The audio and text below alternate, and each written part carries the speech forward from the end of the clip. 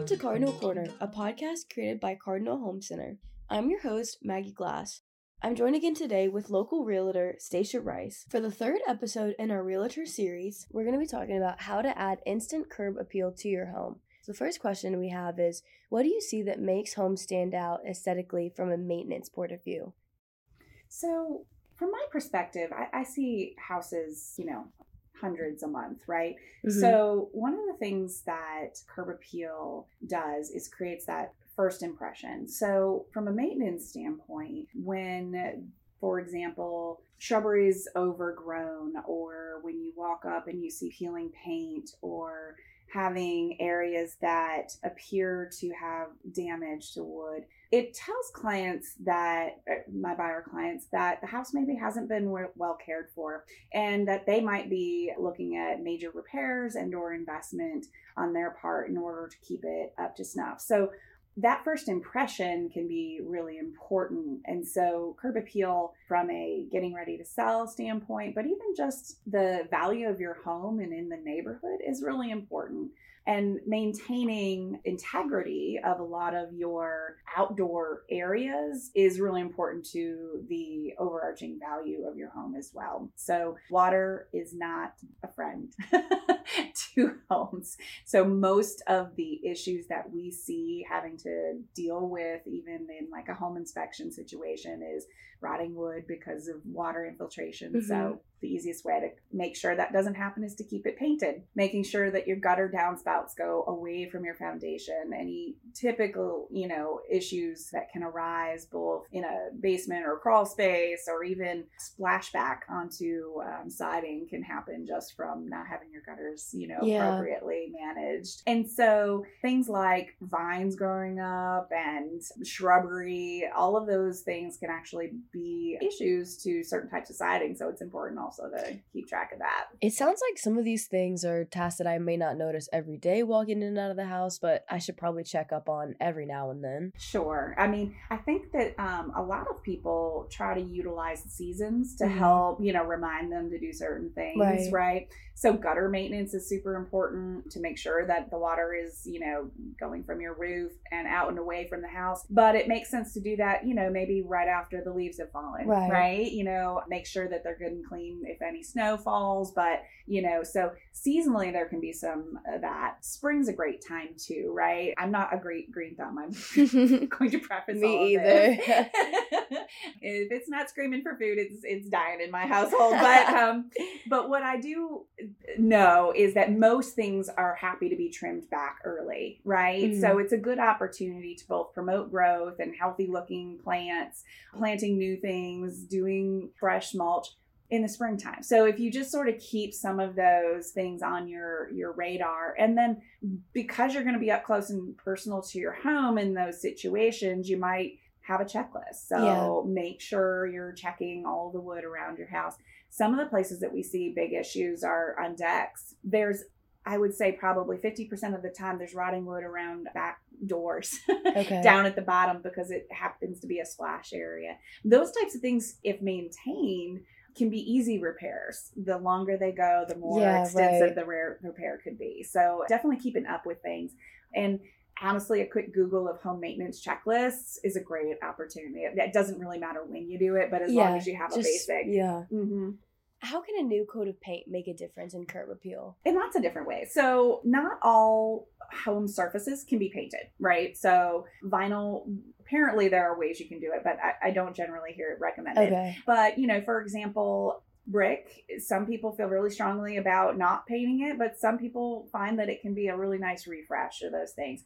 If you have peeling paint on any types of wood or like masonite, that is an opportunity for water to get into those products and they will rot, right? So that alone, just from you don't want water then rotting the outside of your house, then getting into the sheathing and then the structure of your house. Those are bad things. So paint is a barrier. And as long as outside of the aesthetics, right, choosing colors that are bright and cheerful or fresh and all of those types of things, I think you can do that. It's costly though, right? To paint a whole house. So sometimes I can look at a house and say, you know what? honestly, if we need to paint that trim anyway, let's change out the color of the trim, right? Have a different coordinating color with the body. Maybe leave the body alone if it just needs to be washed. You could find yourself brightening things up with a fresh coat of paint on your door. And shutters are one of those big things that often find themselves looking pretty dingy. And they're really not that. Most of them can be actually painted and either in place or brought down and painted. So you can change the look of that pretty easily as well. Are there any changes you don't recommend? I think it's all preferential, to be honest with you. There's always going to be a market for just about anything. I think the one thing that I find is maybe a little out of vogue and makes the interior of a home a little more dark would be like awnings over windows and things like that. And so I think depending on the scenario, there are, I guess I could back up and say it depends on what your goals are, right? If your goals are just to improve the outside of your home, then if you're a person who really likes, plantings, then focus on that. If the hardscapes that you have are in great shape, you don't necessarily need to change them out, right? But if they're not, that can certainly, a better and more safe pathway or something more aesthetically pleasing in a patio or a deck, like all those things, honestly, and we definitely saw after the pandemic, the outdoor space is becoming a lot more important. So I don't know that there's anything I would say don't do, but if you were looking to improve in order to sell, then I think what you do and the amount that you invest should be limited, right? Limit to the things that are issues, right? Like actual problems, rotting wood, all those types of things, unsafe things. But, that would be a great opportunity to focus maybe on just the trim and not the whole body of the house. If your deck is in decent repair but needs, a new coat of stain, do that. You wouldn't necessarily expand your deck or the patio at that time. Are there any lawn care projects you would recommend? I would say that a green lawn it seems to be very amenable to everybody. Whether or not that is a perfectly golf course type green or it's just plants that look green that have been mown, that I think doesn't really matter, especially when you're getting ready to buy a house or, so you're getting it ready for sale. I think fresh mulch around planting beds and trimming back your shrubs are probably way more important than worrying about whether or not the whole house or the whole lawn is, perfectly green and ready to go. If you have major bare spots, or for example, you have a pet that likes to dig in certain areas, it's not a bad idea to if you're going to be listening a few months, to put a little seed down and things like that. But generally speaking, as long as it's mowed and it's not overgrown, especially like in this area, we do have a lot of homes that'll back to woods and things like that. You might consider clearing some of that out just a little bit. It allows people to see the potential for it in there. And it actually, if it's on your property, it expands the amount of usable space. Yeah, which is always a good thing when you're trying to sell. Yeah, absolutely. And then I think the other thing that is a great idea for outdoor spaces is to kind of bring the inside out. So you can have front porches or stoops that are just sort of welcoming, right? But if you have the space, both on a front porch or in the backyard, like with a patio or a deck, just having a grill out there, it may not be suiting you in your actual lifestyle, but also, like, for example, if obviously as a realtor, I have a slant towards preparing for sale, but creating little outdoor living spaces is really important, and it helps people see how they might want to use it. And also, it's a lot of fun to spend time outside. And so thinking about your furniture, a couple of tips: I wouldn't overdo it, right? You still want to be able to move around, and you don't want to have too much in any one area. And the other thing was just to make sure it's clean.